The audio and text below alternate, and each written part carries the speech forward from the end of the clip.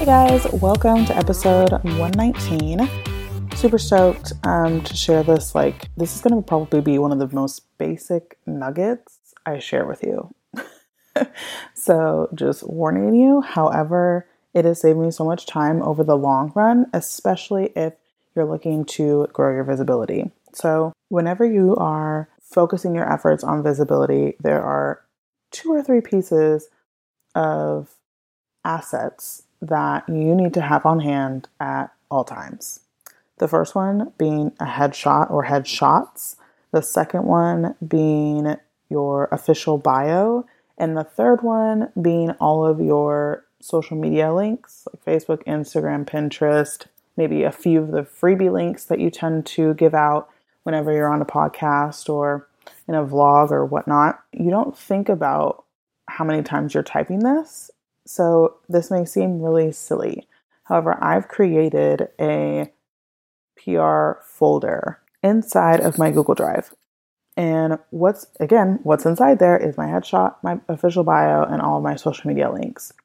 So I can if I can get away with sending them the full folder link for Google Drive, I actually know that I have a short link that is systemsaveme.com/PR. That literally just is my Google Drive folder, right? I think I've changed it now, actually. So if you go to that, it's probably not there.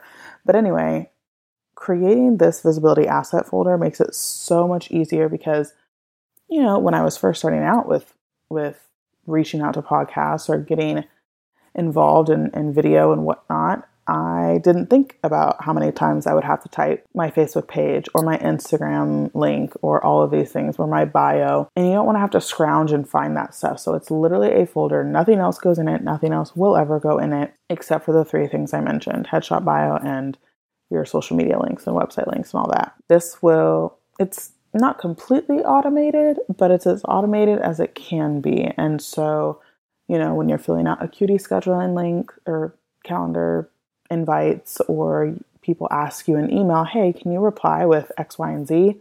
It is literally the easiest question anybody can ask me because it's already collected, it's ready to go, and I have an automated reply in my email, and then I also have the link off the top of the dome for me to just send, right? Again, you may be like, okay, cool, Jordan, whatever, but do this now because now, I've got a few guest blog posts in the queue, a few magazine articles in the queue, a few podcast interviews in the queue, literally just for this month. And so I'm like, thank goodness I don't have to worry about all of this collecting of my assets every single time people ask me for them. So that is how you can automate your visibility assets. And the next episode I'm super excited about. Amy Braswell is such a delight. I met her at a retreat that we both were speaking at, and she is going to touch on how to create your brand Bible. Super fun stuff, guys.